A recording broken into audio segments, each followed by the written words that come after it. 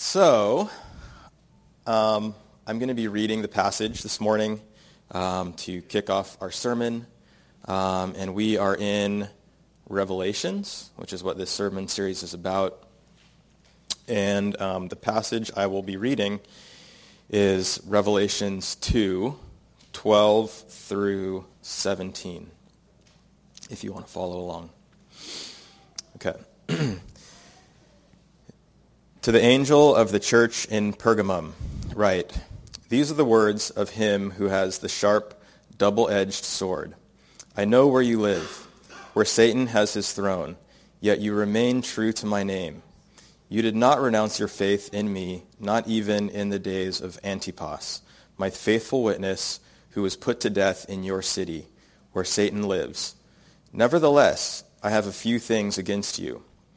There are some among you who hold to the teaching of Balaam, who taught Balak to entice the Israelites to sin so that they ate food sacrificed to idols and committed sexual immorality. Likewise, you also have those who hold to the teaching of the Nicolaitans. Repent, therefore, otherwise I will soon come to you and will fight against them with the sword of my mouth.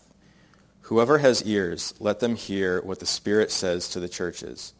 To the one who is victorious, I will give some of the hidden manna. I will also give that person a white stone with a new name written on it, known only to the one who receives it."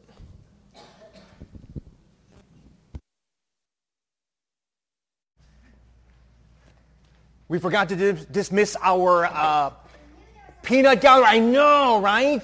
I know. Peanut gallery, kid life, you guys are dismissed. I think students are hanging out here. I'll do my best not to bore our teenagers into a coma this morning. Hey, good morning. My name is Doug. It's great to be with you. Tim is actually at this very moment, I think, suffering greatly at something called the Geezer Games. It's a CrossFit competition. And he is a man of a certain age and therefore is competing against other fit people of a certain age, done by age bracket. He was a little anxious. If you can think about him this morning, his general goal for these fitness competitions, just as a goal, challenge that he puts in front of him, just to keep his life motivated and interesting, is to not come in last. That's his goal. He wants to be solidly middle of the pack, right? And if you've ever been in a competition, you just don't want to be last. It's a little embarrassing. So you want to be solidly middle of the pack, and Tim has really competently been middle of the pack. I would say upper end of the middle of the pack for many years now. So I have no doubt that will happen. But that was kind of playing on his thoughts this morning as he was getting ready. So you can think about him because he's huffing and puffing right now, whatever it is that they're putting him through. But it is great to be with you today as we continue our series in Revelation. It's always a little daunting coming into the book of Revelation because we've all got our own sort of experience, read of, thoughts about Revelation. And so we're taking these little chunks and we're trying to think about Jesus' word to each of the churches. What is he encouraging and challenging the church with? And how is it that we can take that as a church and as individuals and sort of hold on to those encouragements and to those warnings? And Matt did a great job of reading our passage today, verses 12 to 17 of chapter 2. A couple of weeks back, we started this series with the first church in Ephesus where they were just encouraged to love. Right? If you were here for that, if you weren't, go back and catch that series, catch the intro. I actually think the intro was extremely helpful in giving some anchor points and some interpretive tools for how to think about Revelation because it's very apocalyptic in nature, so there's lots of imagery, lots of wild things going on, right? And so, it might conjure some memories from the Left Behind movies. You might be traumatized by that like I was. So, just hold on to yourself as you're doing that. But listen to the intro. We talked about faithfulness last week with the church in Smyrna. Today we're talking about truth in the church in Pergamum. And the subtext for this is following God's word even when it's confusing. And we might add the word difficult or challenging.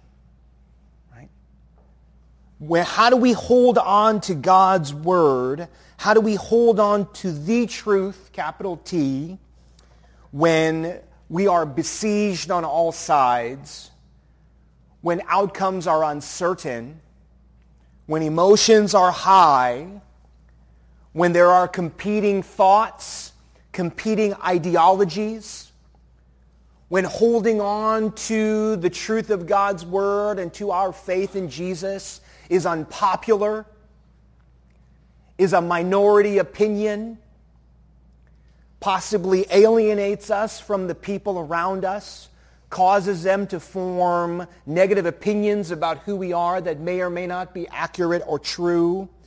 How do we hold on to all of that under trying circumstances? And so like the other churches, if we look at the letters to the other churches in the earlier parts of chapter 2, there's this couplet that takes place. It's a praise and a rebuke. It's an encouragement and it's a challenge that are offered in verses 13 and 14. But before we dive in, let's pray together. Ask God to sort of maybe prepare us a little bit for the word today as we receive it together. Heavenly Father God, Lord, we so desperately want to be people who hold on to the truth of the gospel of Jesus, who live our lives and respond out of that truth in really integrous ways. And so we're praying, God, that you would both reinforce the things that need to be reinforced in us, and that we would be open to being challenged and pressed. And even in this moment, there might be untethered or untamed areas of our lives that we are becoming more consciously aware of, even as we sit in this prayer. And I ask that you'd give us courage, that you would give us conviction, and that you would speak to us in those places where we need to attend ourselves more completely to you, Lord. And that we would do that beautiful work this morning. Thanks, God. In Jesus' name, amen. So there's a praise and a rebuke happening in 13 and 14. We'll go back over it here in a moment. But I wanted to offer a little bit of background as to what was going on in the midst of this praise and rebuke couplet that we see in Pergamum regarding the truth. So Pergamum was a capital city. It was a major sort of metropolitan place in Asia Minor, known particularly for idol worship. They were really well known for being a pluralistic city where you had access to whatever it is that you wanted to have access to, right? A lot of major metropolitan centers were kind of like this. You've got streams of people coming in from a variety of places, and as they sort of create community and find themselves in their little enclaves, one of the expressions of that would be their idols and their worship and their temples and the things that they prescribed to. And so Pergamum was no different. There were temples, several temples dedicated to different Greco-Roman gods.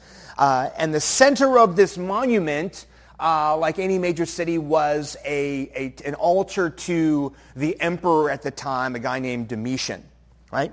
And so here there was this city, and back behind the city center, there was this famous sort of hill.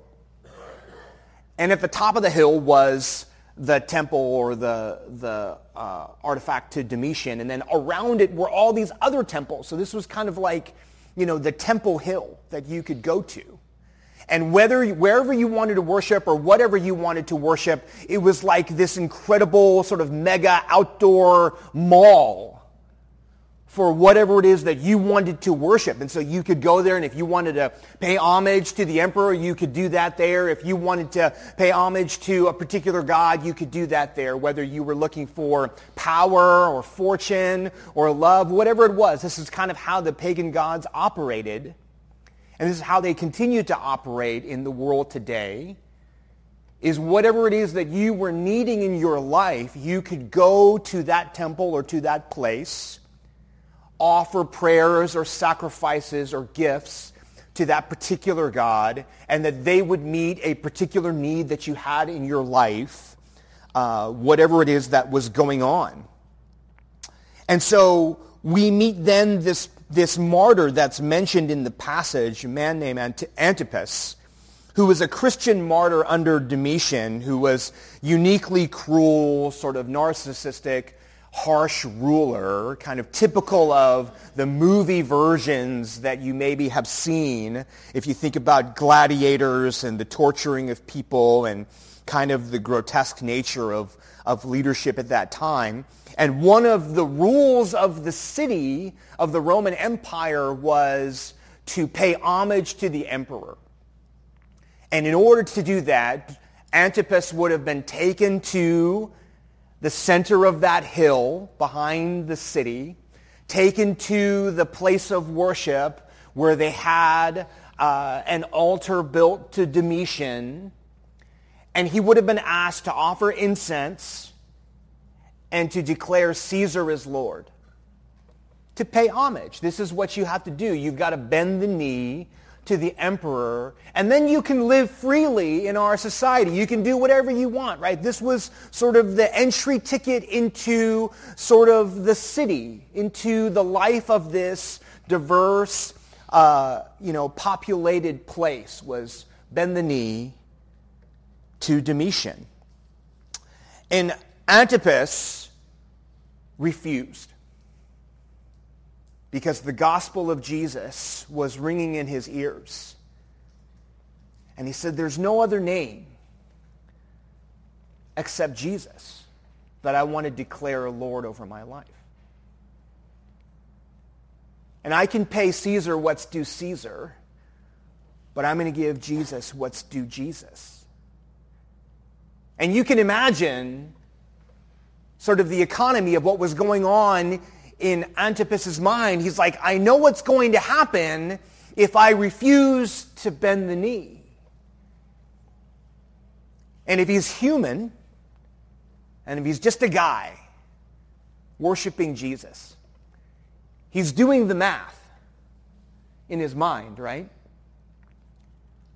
He's wondering, gosh, why don't I just do this, right? I could just do it. It could be meaningless, right? I don't have to believe what I'm saying. I could just say the words, do the thing, go about my day, live my life for Jesus, maybe affect change through longer life. And yet in his heart of hearts, he says, I know maybe I'll regret that the rest of my existence. And I don't know that I want to live that way. Whatever the internal conversation was, right? Maybe not unlike the one Jesus had in the Garden of Gethsemane. Gosh, this does not look like an awesome path, God. If we could do this any other way, I'd love to talk about that. He said, no, this is the path. And we might even argue in a beautiful moment, Antipas felt a sense of call to do what he did. A sense of inspiration, we hope, that the Holy Spirit would have given him in that moment to not bend the knee and then be martyred in some horrific variety of ways, right? And so this is what we see. This incredibly tense, high-priced place where Jesus is saying to the church in Pergamum, you have been true to my name, like our brother Antipas, a martyr in your city. This is the context of truth.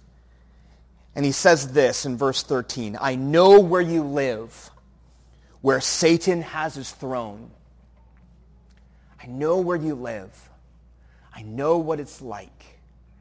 I have seen it with my own eyes. I have been there. I've walked its streets. I have sensed the spiritual conflict and the energy of this place, and it is bad. Yet you remain true to my name. You did not renounce your faith in me, not even in the days of Antipas, my faithful witness, who was put to death in your city where Satan lives. You see that little bookend statement? It's a powerful one that would not have been missed. He says it twice, where Satan lives. He says this is a place where the devil has a foothold. This is not a holy city. This is not a spiritual city. This is a dark, dark place. And they feel it every day. They walk the streets. They go about their business just doing regular stuff, secular stuff, and they feel it. Oh my gosh, this place is sucking the spiritual life and vitality out of me because I am constantly being surrounded by message after message that has nothing to do with the gospel. And it's not neutral, friends. It's an attack. It's an assault upon our faith, right?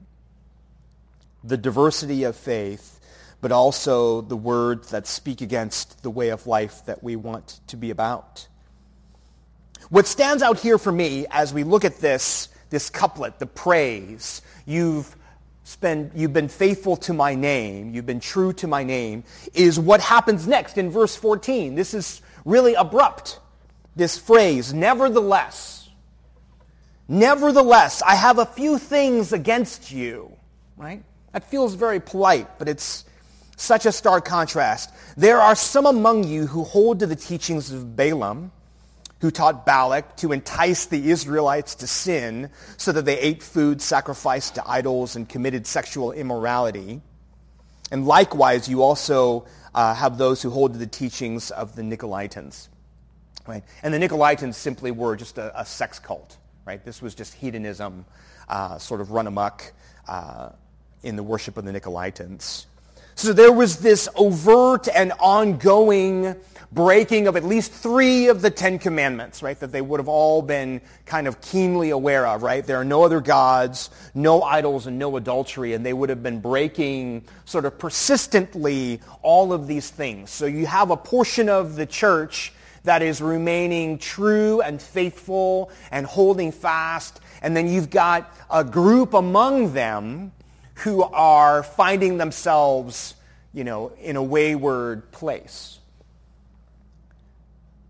And the basic message of the 7 letters that are attested pose this question: what is the nature of your love for me? Jesus is asking. Do you love me enough? Do you love me in this way? The church in Ephesus was, talking about love. Will you put me first above all other loves? Do you have it in you to do that? In Smyrna, will you do crazy things for me? Will you suffer to the point of death? Will you remain faithful to me, even at the cost of your own life? In the church in Pergamum, will you hold fast and embrace the words that are coming out of my mouth, even if it costs you everything? It's a test of truth. So 4 things I want to tease out as we think about this beautiful couplet. 4 truths about truth, right? And the first one is this: a truth about holiness. As we hold on to holiness, any test of truth is also a test of our desire to live holy lives, to live set-apart lives, right? Whether we are the ones setting ourselves apart or we're being pushed apart, right, by the forces around us. That's another way that happens, right? We get forced into isolation. We get forced into our spaces and places because of the conditions of our context or where we are, right? So when we think about holiness, this is the hard word about holiness. Partial holiness is not holiness. Right? Partial holiness is not holiness. How much unholiness does it take to make something not holy? How much unfaithfulness does it take to make something unfaithful? Right? Maybe by definition, we see that any sort of margin of disobedience, any sort of wandering outside of the boundaries of the holiness that we are called to is a kind of unholiness that's taking place. And that's maybe the subtext of what is being said in verse 16, where it says, repent therefore. Repent therefore. I see your unholiness.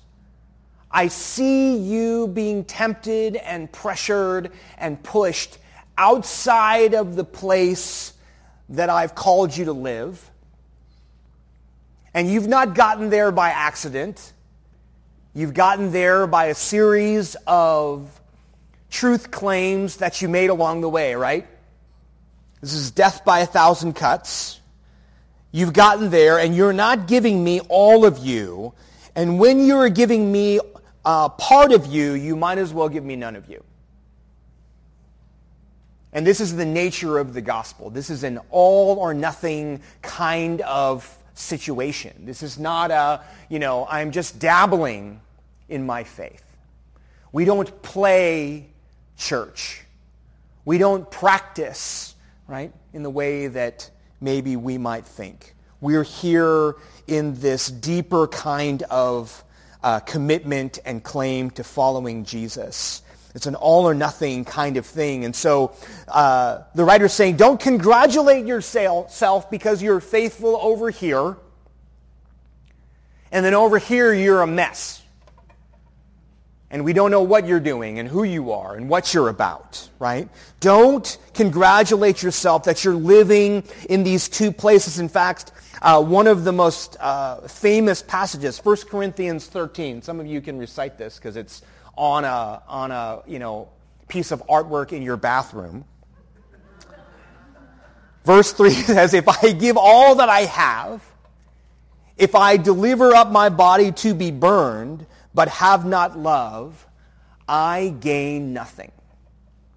Right? I can do it all. I can make the most supreme sacrifice. But if I don't have all love, if I have not all in my faith, then that sacrifice is meaningless.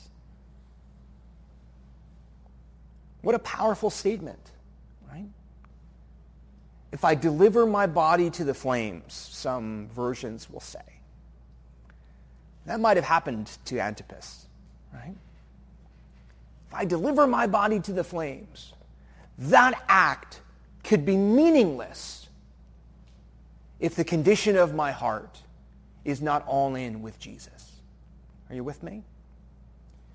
You can do it all.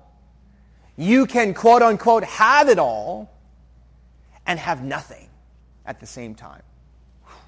Man, if that isn't scary, I don't know what is. Right? This is the truth claim about the gospel. If we're going to keep some commandments to the death, but on the other hand, we're going to be responsible, I'll call ourselves modernists on the other hand, right? Then maybe we need to reconsider how it is that we're following Jesus. So simple example. There's something in the passage that talks about going to idol feasts. This is Balaam and Balak, and people are being tempted into eating food sacrificed to idols and then sort of tempted into sexual immorality. There's this whole sort of slippery slope thing happening in the midst of the passage. And an invitation to an idol feast was simple. It would have been a major gathering of important people,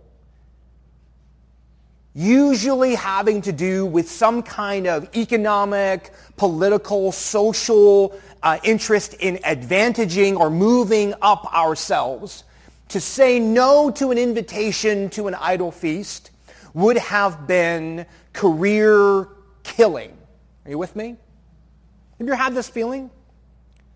We're out in the world, you're in your job, you're in the marketplace, you get an invitation to something, all the bigwigs are going to be there, it's a black tie event, it's expensive, it's $500 a plate, yada, yada, yada, and you're thinking, man, I've got to go to that.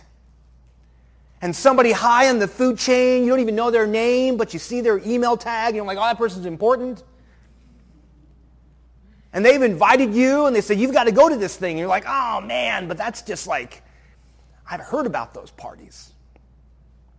It's just a bunch of executives getting drunk and getting crazy and spending whatever budget there is. And I don't really need to be a part of that. And yet here I am, stuck in this place. That's what an idol feast would have felt like. Come to this party at my invitation. Come sit at my table. Come to my room. Come to my suite. Whatever it is. You know all the bad things are going to be going down there. But man, if I don't go, I might as well just commit career suicide. You ever been there? Gotten that invitation? Tried to figure out how to go but not go? How to say no, but not totally say no, right? We've got to massage that situation. That's the invitation that we're receiving. I had such an invitation. I remember I was in college. This is a funny story. I don't think I've ever told this one. I remember I was in college. I was interning at a financial firm. I know it's a short-lived and terrible career move on my part, but I was interning at a financial firm, and there was a guy there, and he was great. We were playing roller hockey together, and he was getting married, and we were all really thrilled for him because he was a fantastic guy. And he sat there, and he laid down this invitation. He says, "Hey, I want you to come to my bachelor party, and if you come to my bachelor party, I'll come to your church." That was the deal, right? Woo! Talk about idol feasts, man. This is a tough one. And it would have been fine, right? Bachelor party would have been, I probably could have rolled to a bachelor party. Sure, celebrate the guy, no big deal, wish him well, leave. But his bachelor party was going to be at a strip club. Because this was, it was the 90s, right? These were wild times. And I was old enough to go to a strip club legally, right? I wasn't going to be sneaking in. Right? But I'm like, I can't go to a strip club with you, man. Right? I wasn't a pastor at the time. I was just a guy in the church, right? But I was a leader. And I was somebody, people sort of looked to and they knew about, right? But it was tough. And I had some buddies who ended up going, God bless them, who were like, oh, you should come. It's no big deal. He'll come to church afterwards. Isn't that kind of like evangelism? I'm telling you, there was some mental gymnastics going on. Granted, our brains were not fully formed. Right? Jesus hung out with sinners and prostitutes. He wasn't drinking with them, bro. Are you going to get up there and declare the gospel? If you do that, then I'll go. But don't sit in the chair and whatever it is that don't eat hot wings and think you're doing a good job. So you see what I'm saying?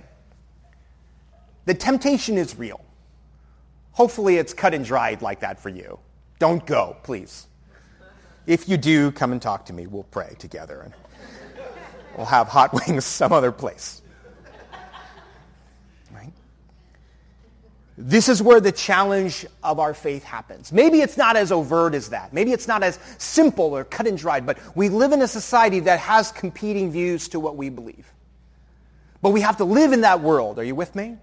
We have to live in that world. We've got to work in that world. We've got to eat in that world. We've got to do whatever it is that we do inside of that world. And yet there is a boundary of our holiness that we must protect at all costs because it is the vital expression of who we are in Jesus.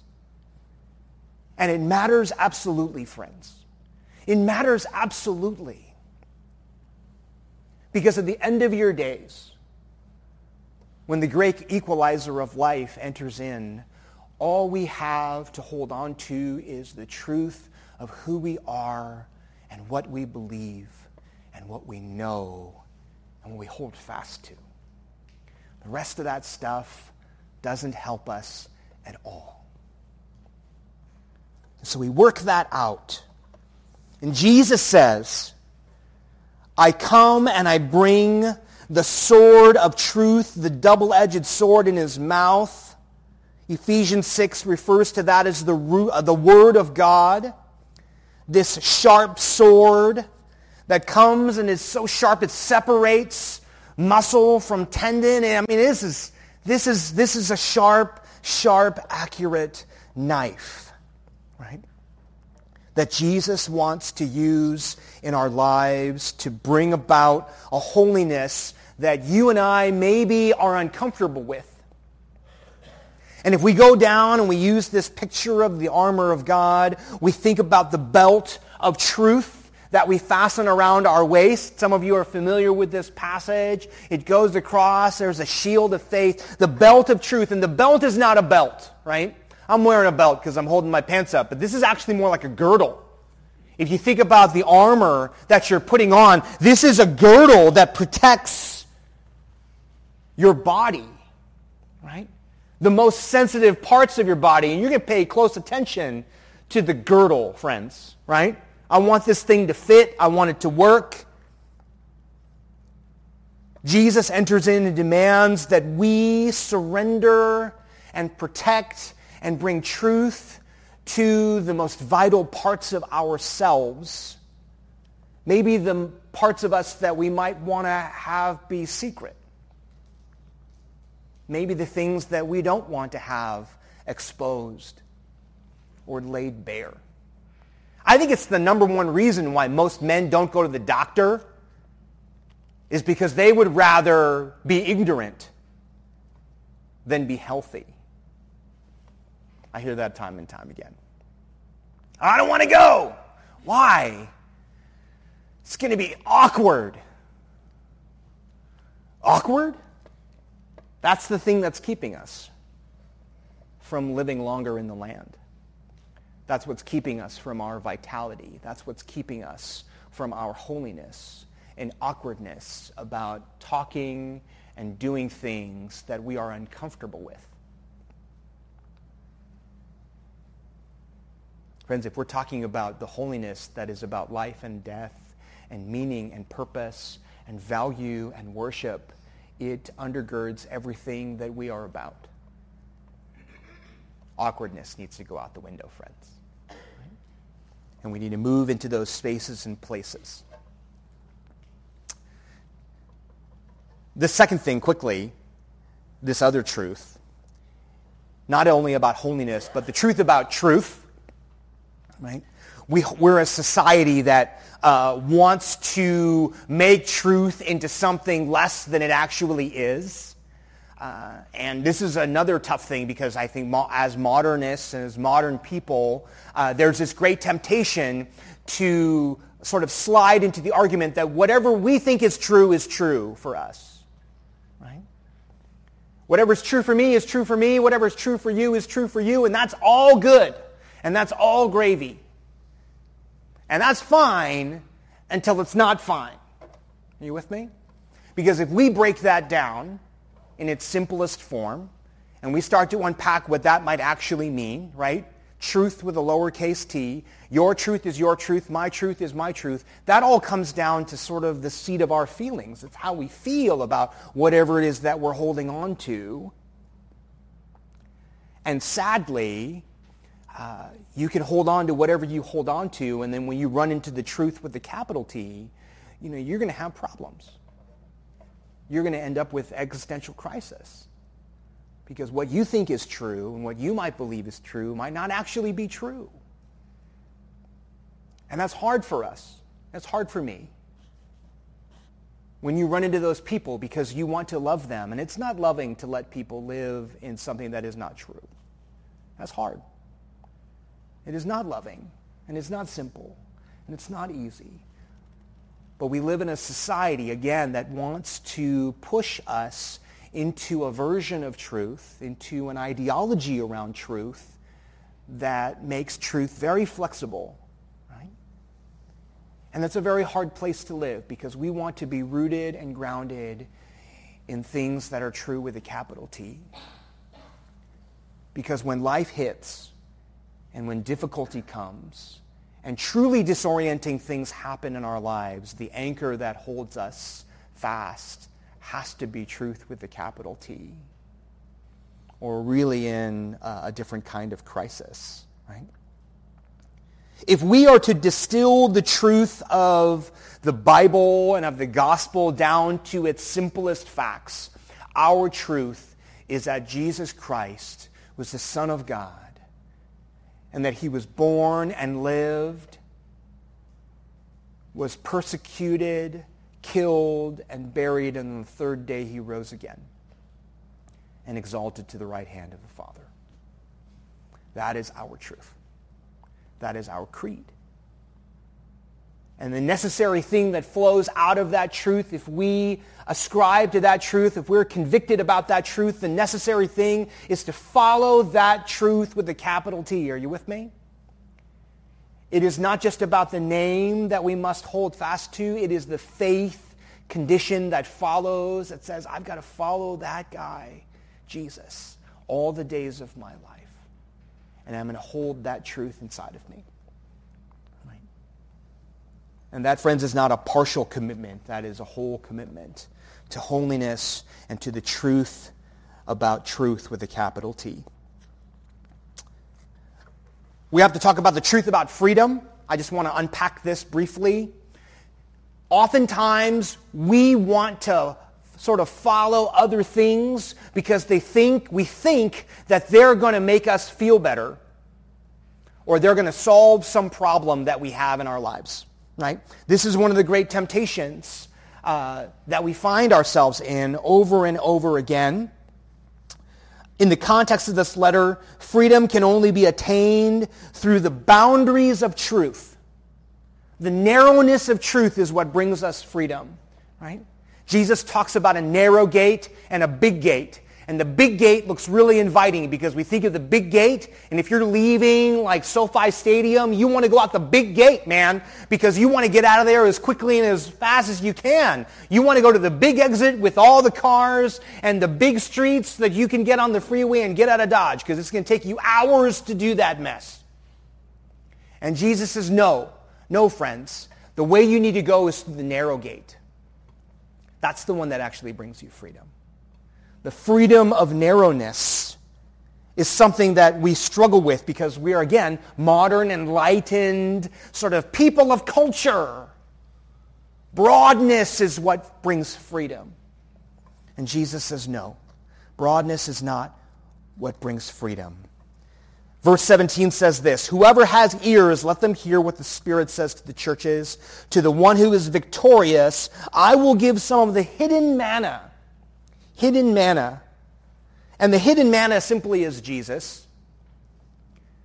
Manna in the Old Testament was bread that fell out of the sky to provide for people in their starvation in the wilderness.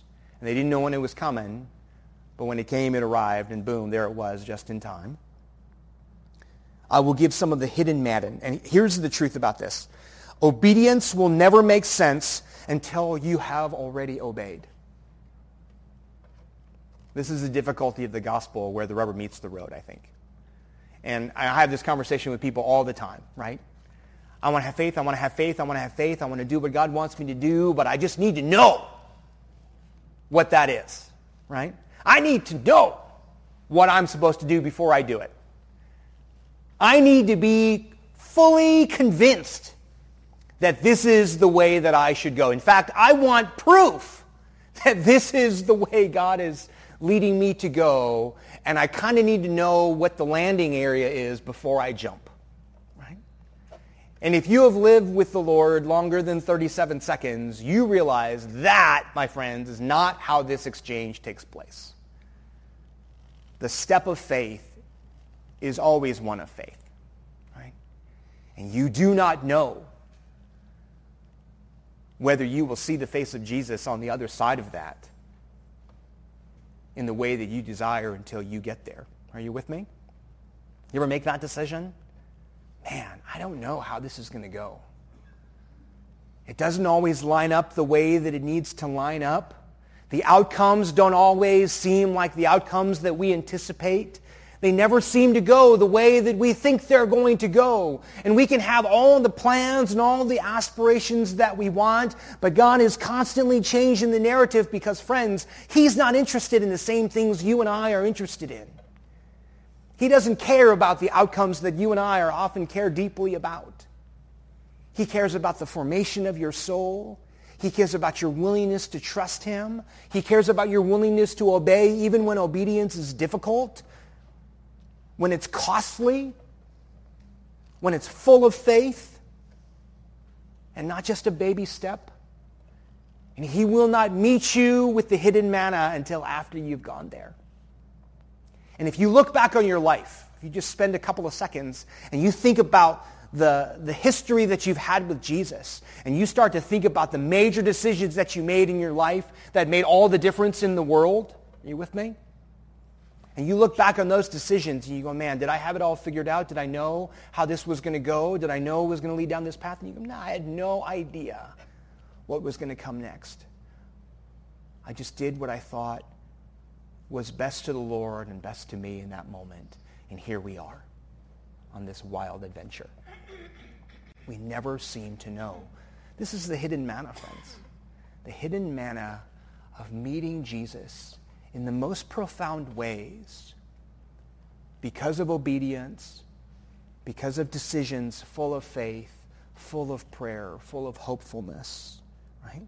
We want to know so badly.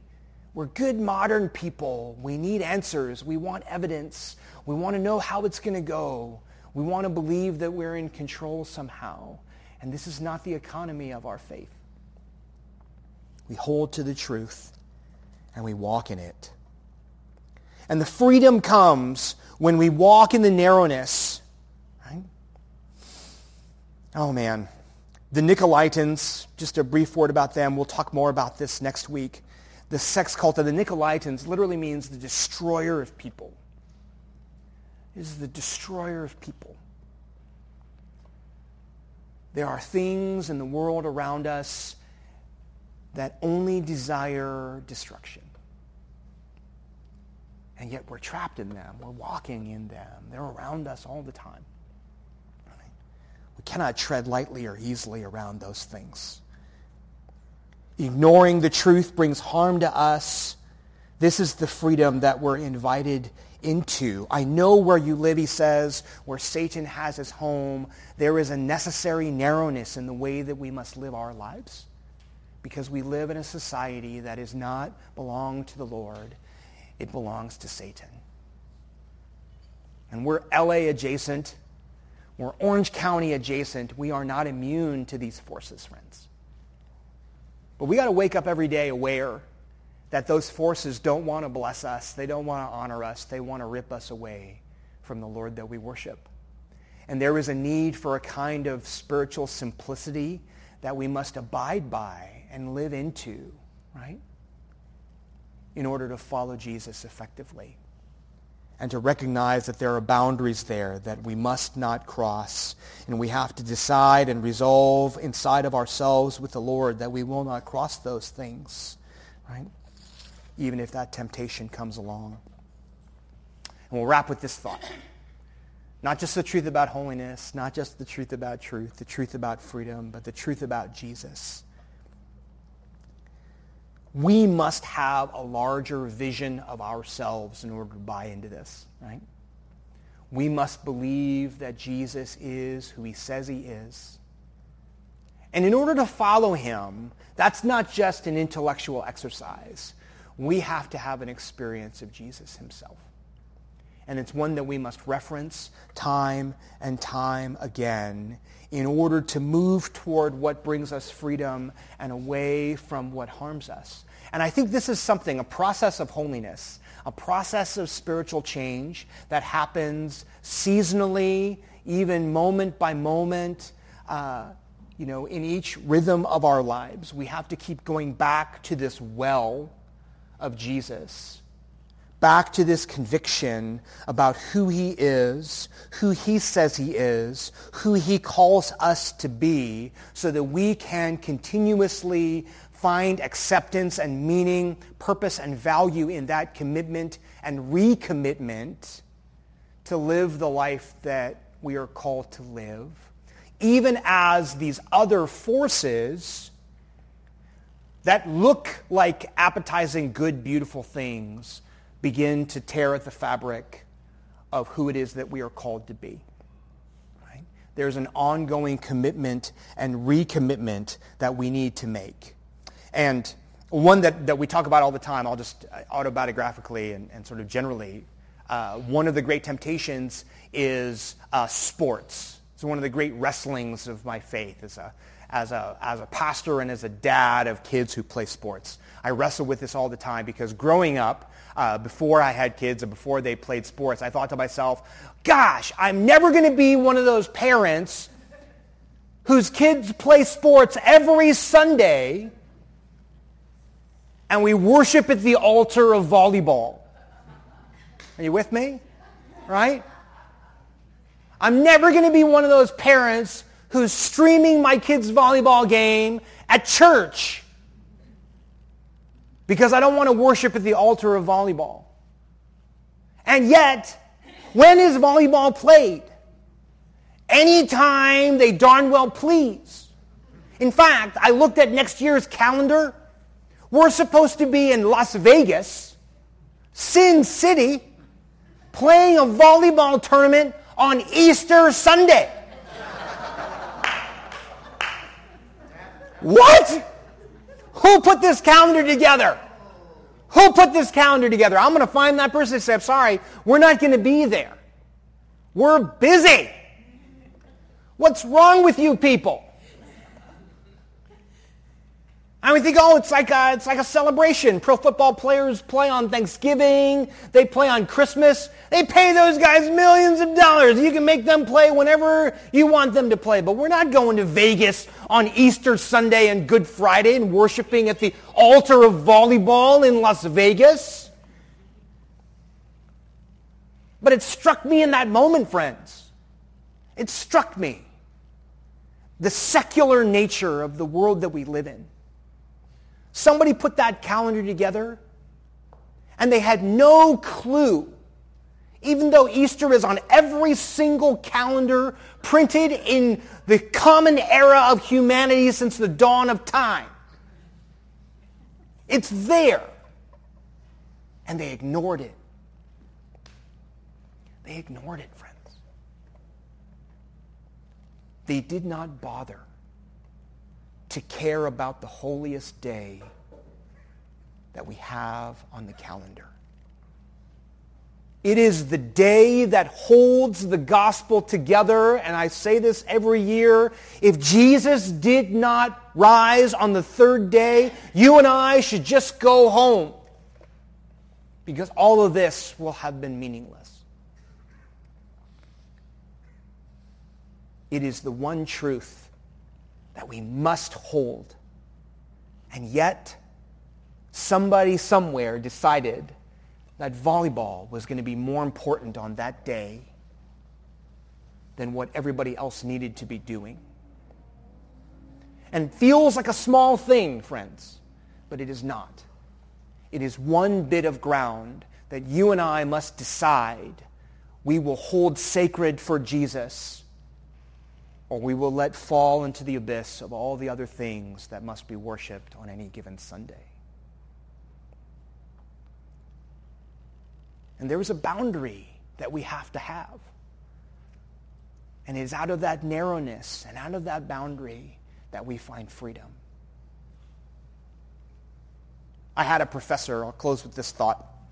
I had a professor, Mick Boersma, and I don't even know what he taught. He taught this class on pastoral preparedness. Anyway, it was sort of a weird non-class, but he had this great saying because he was a farm guy. And he says, man, a lot of people don't like fences because they think fences are all about keeping us hemmed in, right? We don't like fences and walls and boundaries. And he just sat there and he kind of scratched his head. He said, well, we don't have fences to keep our animals in.